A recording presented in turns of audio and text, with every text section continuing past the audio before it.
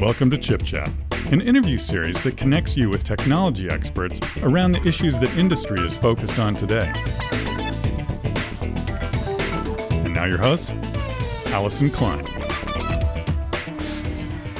Welcome to Intel Chip Chat from the Intel Developer Forum in San Francisco. I'm Allison Klein, and I'm joined by James Reinders, Director and Chief Evangelist of Intel Software at Intel. Welcome. Pleasure to be here. So James, it's been a couple of years since we chatted, so why don't you catch me up by telling me what it means to be a Chief Evangelist of Intel Software? It's a great job because I'm very enthusiastic about harnessing the power of parallelism in software to take advantage of what hardware can do. So my job is to go out and help explain that. I get to work on books, I get to do presentations, I get to work with some of the greatest scientists and engineers around the planet, talking to them about how they're taking advantage of parallelism.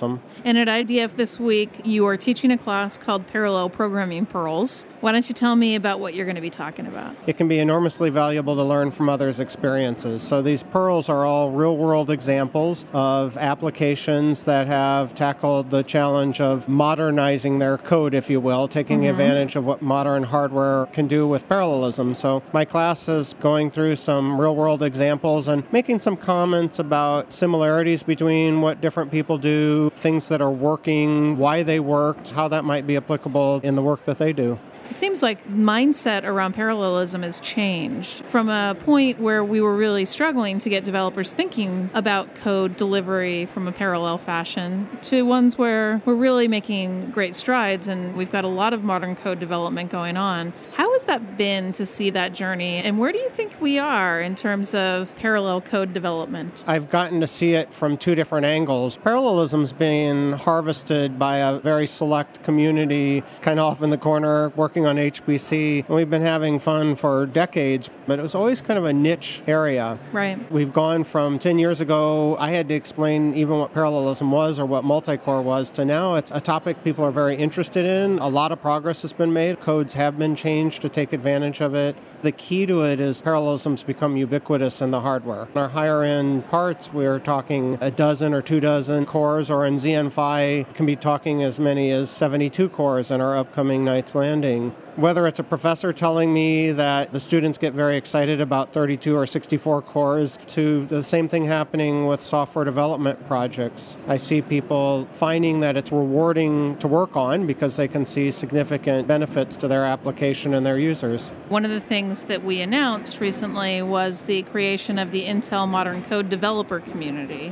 What's that community about? The concept behind this community is a lot of people working on modernizing code. By sharing their thoughts and their experiences, they can benefit from each other. So we've been doing this informally for a number of years, and we got to the point of saying, hey, why don't we do something a little more formal, give it a name, a place on the web, have some talks and events ahead of supercomputing this fall for a couple of days. We're going to do a developer conference and bringing like-minded people together to share. We've been seeing a lot of success with that, with BOFs, with Xeon Phi User Group, with our Intel Parallel Computing Centers. There have been a lot of opportunities we've had the last few years to bring people together. We learn from it, and people learn from each other by interacting. It was announced at the International Supercomputing event in Frankfurt. Is it primarily designed for the technical computing arena, or is it a broader mission? It's definitely a broader mission. The concepts of parallelism come to play in so many ways that it is a broad community.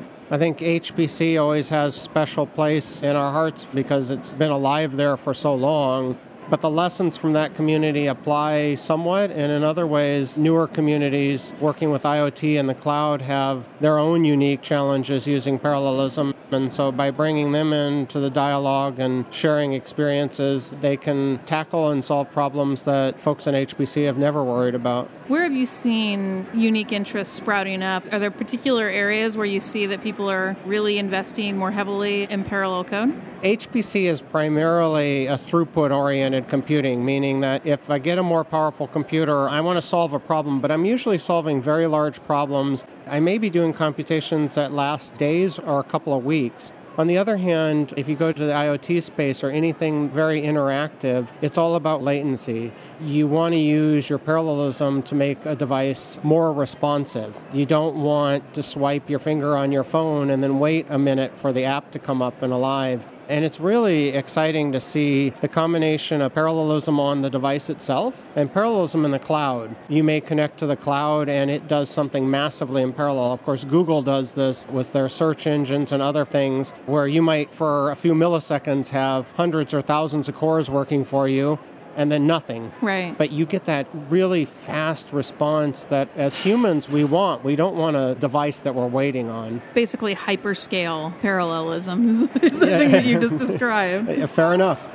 What do you think is the challenge moving forward in terms of this journey that you're on with parallelism? I think the biggest challenge with parallel programming is just teaching ourselves to think parallel. Approach a problem believing that there's a solution that can be written as a parallel program and then find out how to do that, because that can unlock so many things. Parallelism is a very difficult thing to add after the fact. But if you're thinking about the problem in a parallel sense, it works. If you think about solving a problem because you and 10 buddies are going to work on it, you think about it different than if you think, oh, I have to do it myself. And if you think about just doing it yourself, you may realize it's kind of more efficient to do things yourself. It just takes longer. And so parallel programming is the same way. When you throw more processors at it, it may not feel quite as efficient, but you can get things done so much faster, and that may actually be the solution that we need. James, I heard that you're coming out with a new book in parallelism.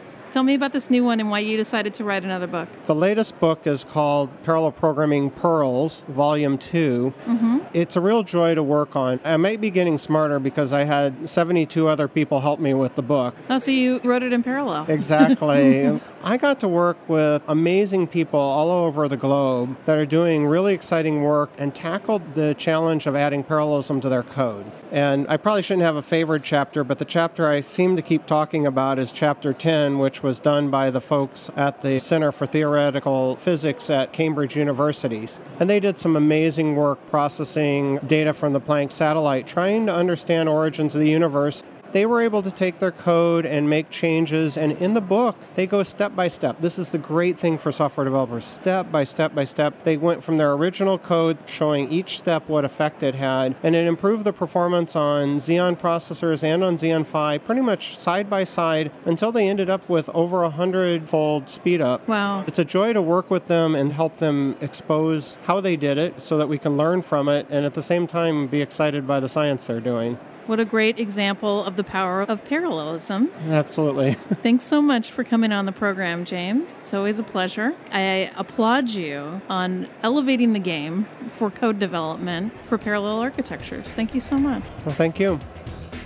Visit ChipChat online at intel.com/chipchat. And for more information on data center technologies, visit intel.com/bigdata, intel.com/cloud, and intel.com/datacenter optimization.